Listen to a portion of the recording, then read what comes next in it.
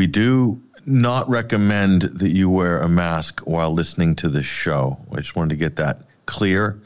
Don't want anybody to be confused for a number of different reasons. I don't have to go into the pros and cons of the health effects and the hypoxia, just the general paranoia of you catching yourself listening to this podcast or radio show whilst wearing a mask or a muzzle.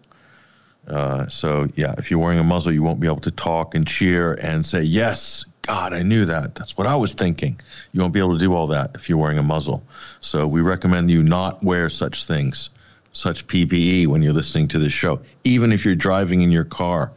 Even if you're extremely paranoid and you're wearing your mask whilst driving in your own car, please take it off while you're listening to this show. That's our recommendation to you. We think you're going to feel better.